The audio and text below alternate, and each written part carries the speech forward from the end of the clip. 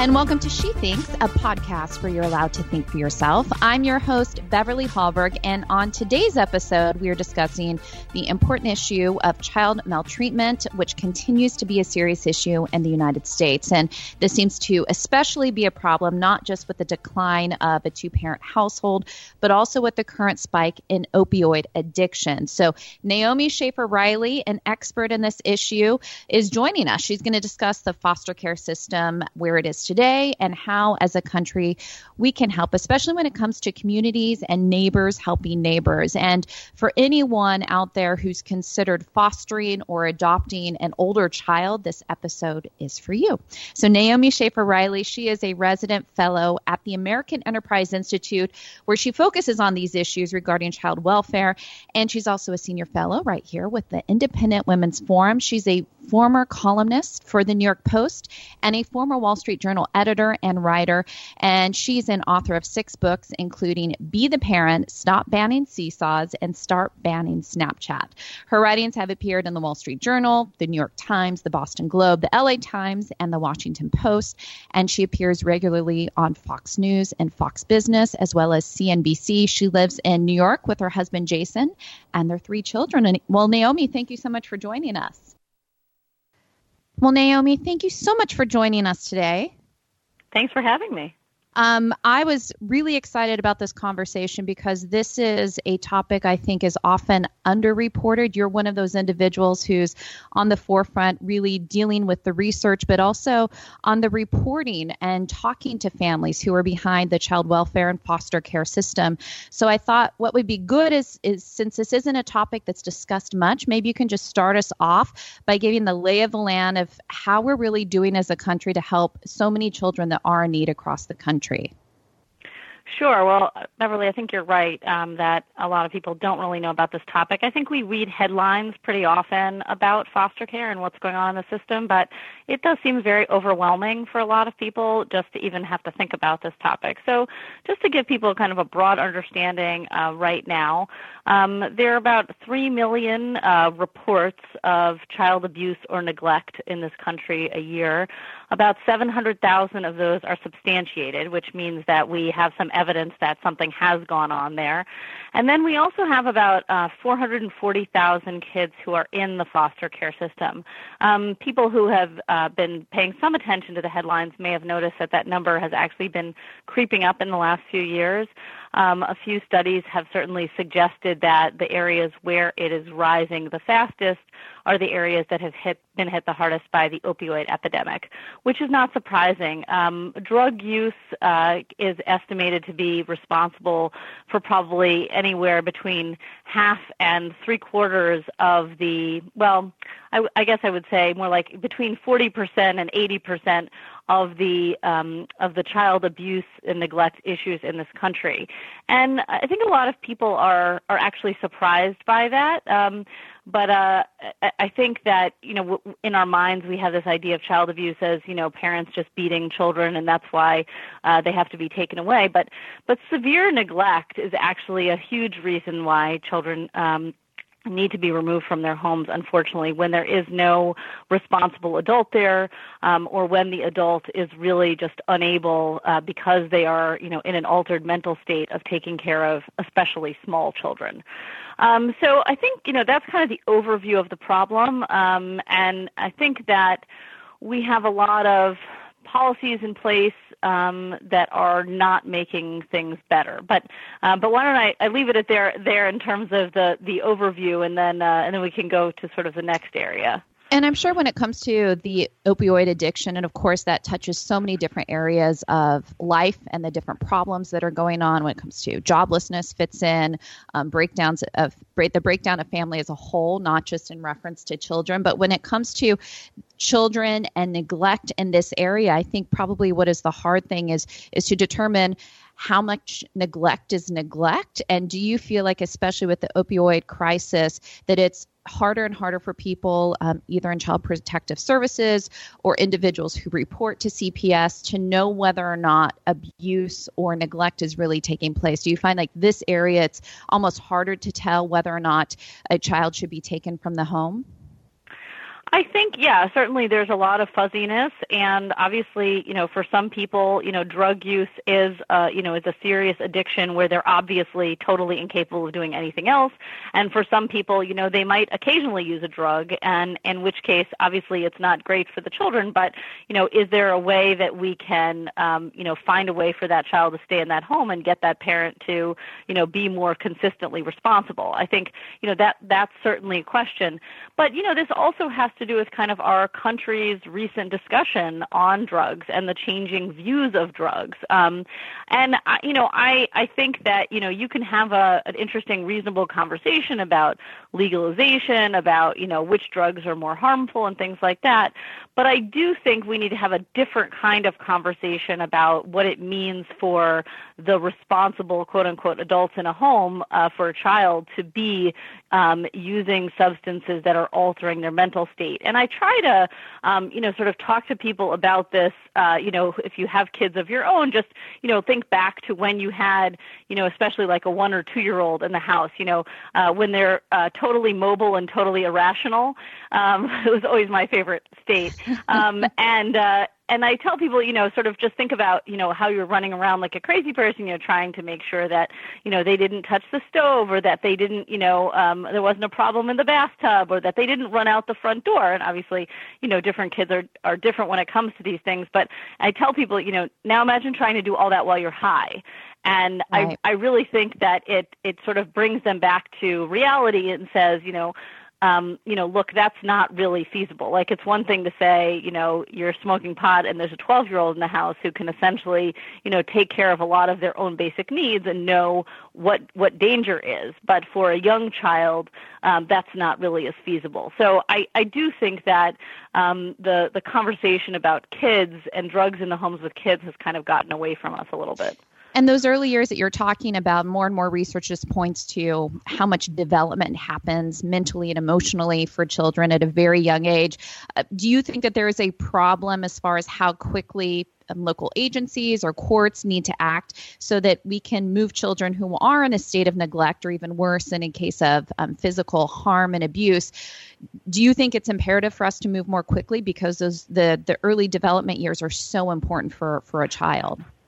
Yes, I do. I think we need to have different timelines for kids who are in that age range, the youngest age when there is so much social, emotional, intellectual development going on, and when, in order for that development to happen, kids need to form very secure attachments. I mean, you hear these words being thrown around, but what it means is that for those first few years, a child needs to have at least one consistent person in their lives, one consistent adult that they know will be there to meet their physical needs, their emotional needs, to have that kind of the physical touch and the emotional relationship with them consistently over time. It certainly could be more than one adult, and in many families it is.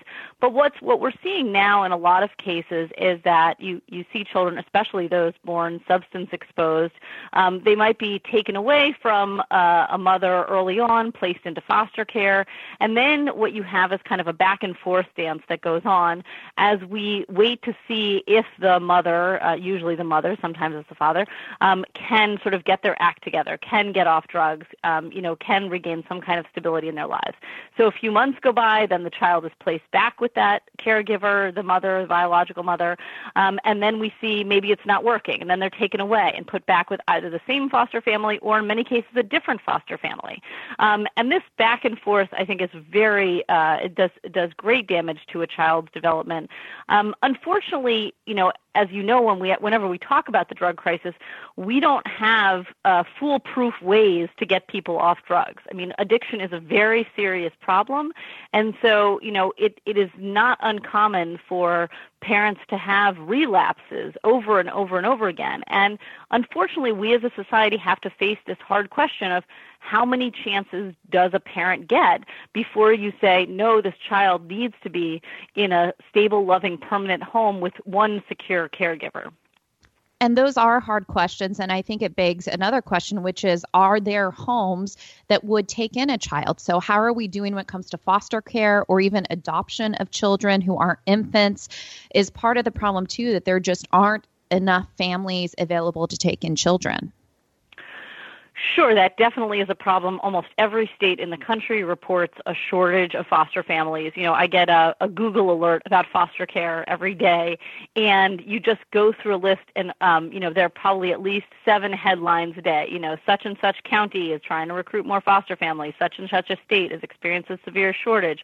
Such and such is having a fair to try to recruit more foster families. And so you kind of just get this sense of the overwhelming problem here. I do think that we're seeing some improvement in the recruitment of these families. I should go back for a minute and say that, we're talking about foster care, but about a quarter of those 440,000 children who are in foster care are actually eligible to be adopted. That is, that they have had their parental rights severed already. Many of those children are older children. They're sibling groups. They're kids with special needs, and those are the kids who often, unfortunately, we have the most difficulty finding loving permanent homes for. But there are well over 100,000 children in the system who could be adopted legally and I wouldn't say in rather short order. I mean, obviously there's a process here, but without this kind of back and forth that we're talking about with the biological family.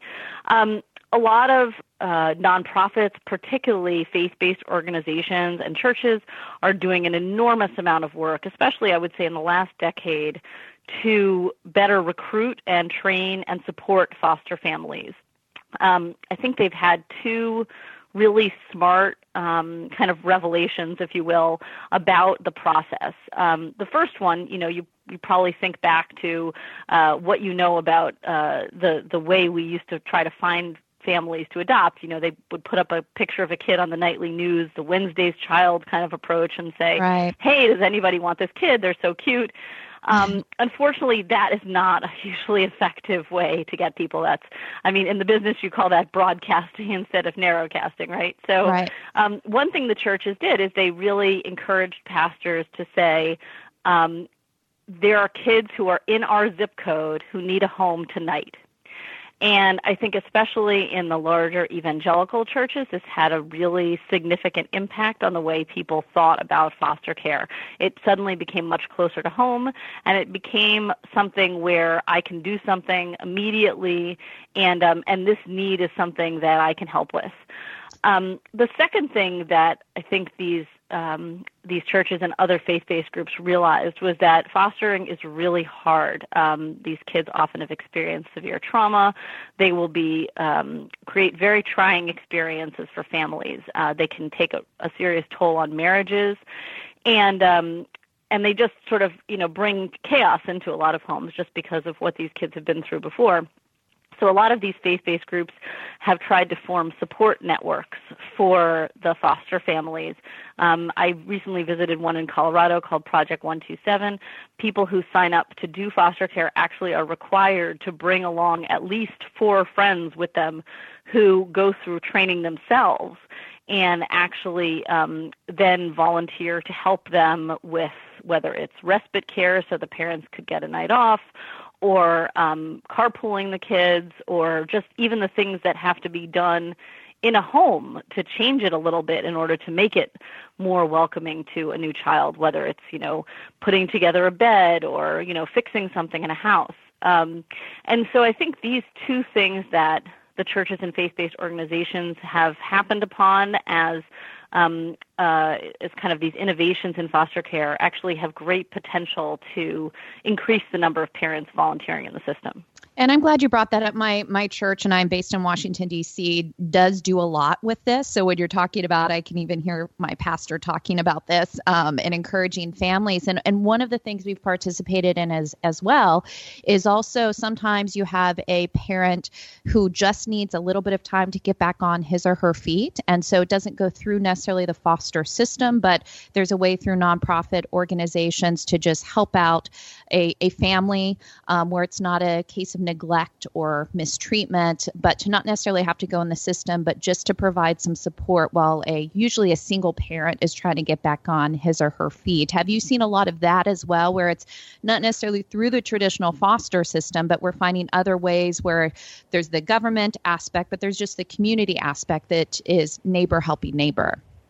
Yeah, I mean, obviously, if we can do that, and there's a program called Safe Families that's now, and I think more than half the states in the country that does that, and there are other programs that are like it that are not called Safe Families. But I think to the extent that we can do this outside of the system, obviously, that is better for everyone involved. I mean, you have one of the reasons that some parents are encouraged to participate in Safe Families, which involves just sort of saying, could you take care of my child for some short period of time while I find a home, because sometimes there's a homelessness issue, while I find a job, while I go to substance abuse treatment. These are all reasons that parents are sort of putting their children in the care of another community member who, by the way, has been vetted with background checks and everything through this program. But one of the things that enables is that the parent can get the child back very quickly. The parent has access to the child because it's not like they've been deemed a danger to the child. What that involves, though, is a parent, having the forethought to understand that there's something going wrong and that they're not doing the best job for their child. And so some parents are in that position, obviously, and some are not. But I think as far as the community goes, it's a really good, innovative program. And, in this conversation about drugs, one thing that keeps coming up is how isolated many Americans are, particularly among working class and poor Americans. If you, are middle class or upper class, the thinking is you generally have a safety net. You have a group of extended family or neighbors or church members or friends, people that you can rely on in a crisis. But unfortunately, a lot of people in this country in recent years have found themselves without that. And so a program like Safe Families is really trying to sort of turn this into a network. And the other thing I like about this program is that it also fosters long-term relationships. So even when a child then goes back to live with their biological family, often that Safe Families family keeps in touch with them and offers to babysit and can continue to be that safety net for them if there's another crisis, even if it's a small crisis, and also be a kind of mentor and a sounding board. These are the kind of things that take them out of that isolation. And I was hoping you could help us think through this. So for someone out there who's interested in fostering, or somebody out there who's interested in adopting an older child, you brought up some of the struggles and concerns that families face when they're going through this. But what would you encourage a family to do in thinking through this, or even let's say a single adult who wants to do something? What tips would you give? I know if you go through foster agency or you go through adoption, they provide a lot as well for you to think through this. But as somebody's just kind of mulling it over and wanting to help children, what advice would you give them?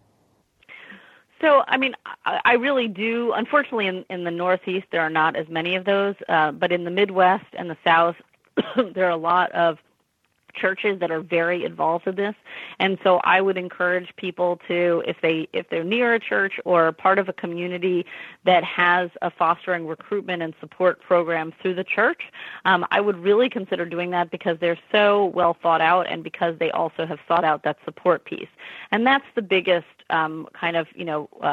flashing orange light that you want to sort of remind people of, that this is, and you'll find out about all of this in most foster care training, what it means to take in a child who has been through severe trauma. They act differently from other children, and that will take a toll on every part of your life. It will take a financial toll. It will take a toll on your marriage, on your other children. And obviously most of the people that I talk to who do this, believe that, this is nonetheless something that they want to do, that they should do, that perhaps God is calling them to do. But the people who have been through this a lot really recognize, that you have to be realistic, that there are these real challenges there. The other reason to sort of find support, not just in terms of community members, but in terms of a good program, is that many foster parents are rightly very frustrated with the system that they find themselves in. They're often not treated well by caseworkers. They will find family court to be an extraordinarily frustrating experience. I tell people it's like going to the DMV over and over, except children's fates are being decided instead of, whether you get your renewed registration.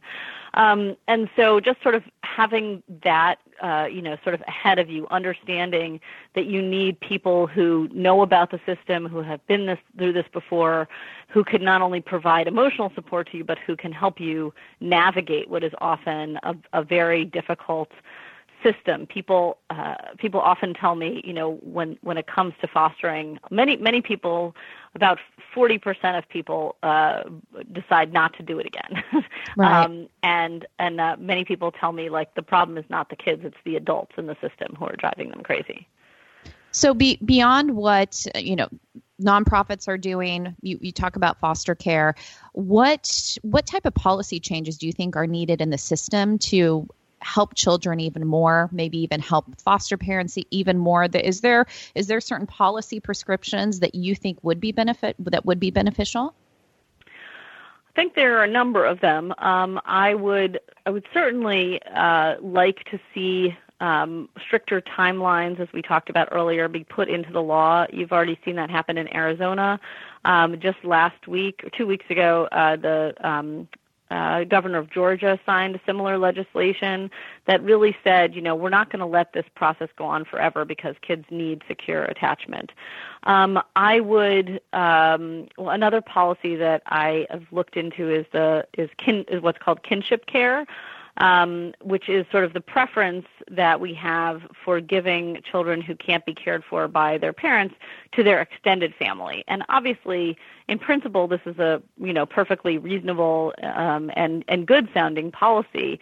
The problem is sometimes we are giving kids over to extended family who have the same kinds of dysfunction that their nuclear family has. Sometimes we're giving kids to extended family after they have been living with a non-relative family, foster family, for a year, 2 years, even 3 years. They're being taken away then and being given to an aunt or someone. Maybe they've never met them before. Maybe they live on the other side of the country. So I think that, we need to sort of use a little bit more common sense when we're thinking about what's in the best interest of kids. Certainly, I think family court in most states is totally dysfunctional. It's completely overrun by a lot of frivolous cases. And you also have a lot of judges who are really not putting their foot down and saying, like, we need to decide this case now. Instead, case after case just ends in adjournment. Let's come back in 6 months and revisit this again. 6 months in the life of a 2-year-old child is a lot. And Right. sort of having a better understanding of what it means in the life of these children to let these cases go on and on. And I want to switch a little bit and wrap up talking about this element. So we keep hearing this term.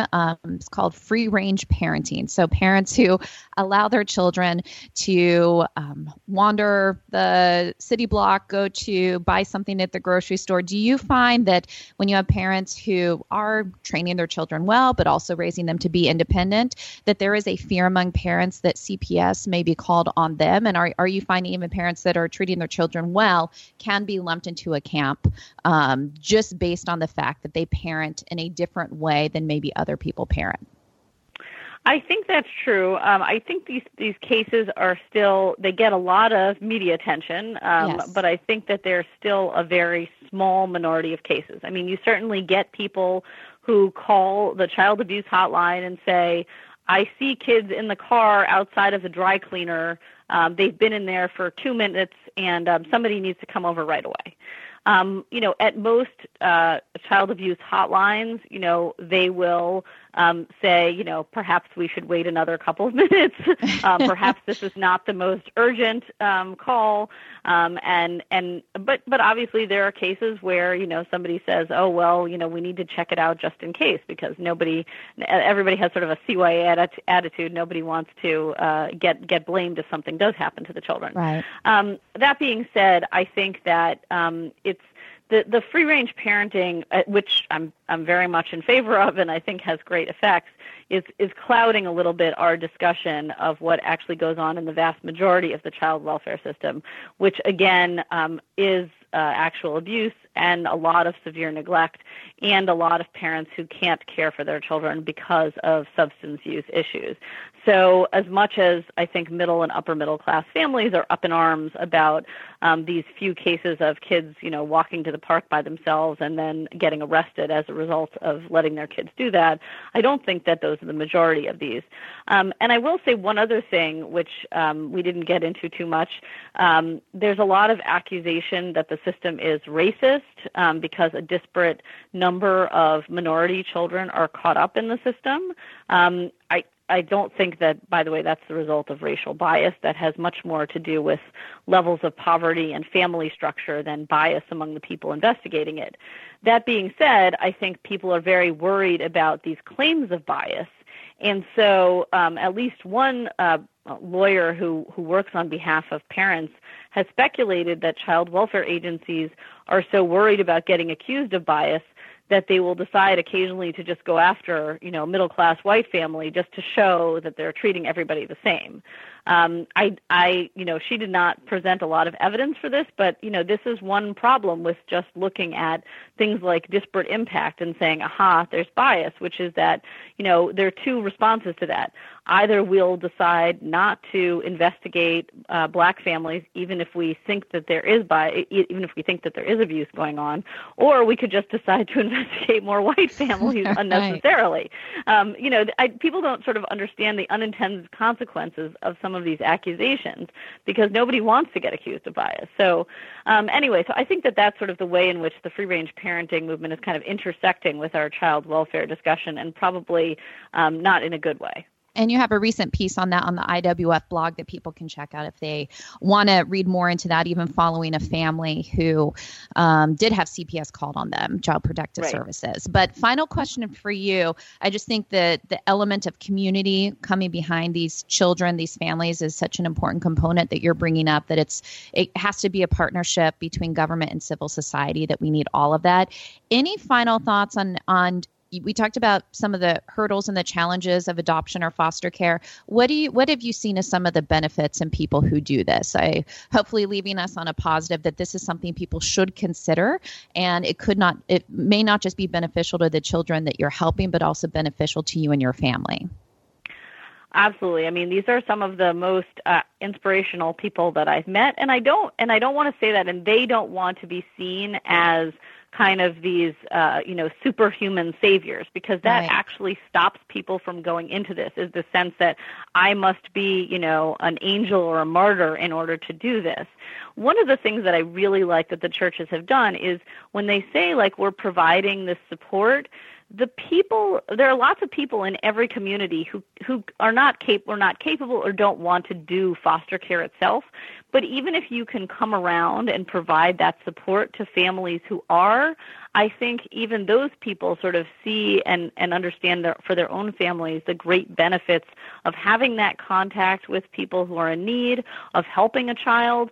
And I think that what the foster system does is, frankly, a lot of people in this country, and it's very hard to be sympathetic to an adult who has made bad choices. I mean, there are people who are, and I give them great credit. But it's much easier, I think, for families to want to care for a child, especially a child who has been in their home. But that child is, that child's life touches so many other lives that I think that problem of isolation that families experience, foster care is almost a direct way of getting at that problem, because it puts the foster families in touch not only with the child, but with so many of the other adults who touch that child's lives too. Mm-hmm. And those are all sorts of connections there that I think are beneficial for communities. Well, Naomi, thank you so much for not only your work on this, but also coming on She Thinks and sharing with us. We appreciate it. Thanks. Thanks for talking to me. I appreciate it. And if you're interested in learning more from Naomi, of course, you can follow her on Twitter. And many of her articles are at the Independent Women's Forum and the American Enterprise Institute's website. So do check her out. And thank you so much for joining us. If you enjoyed this episode of She Thinks, do leave us a rating or a review on iTunes. It does help.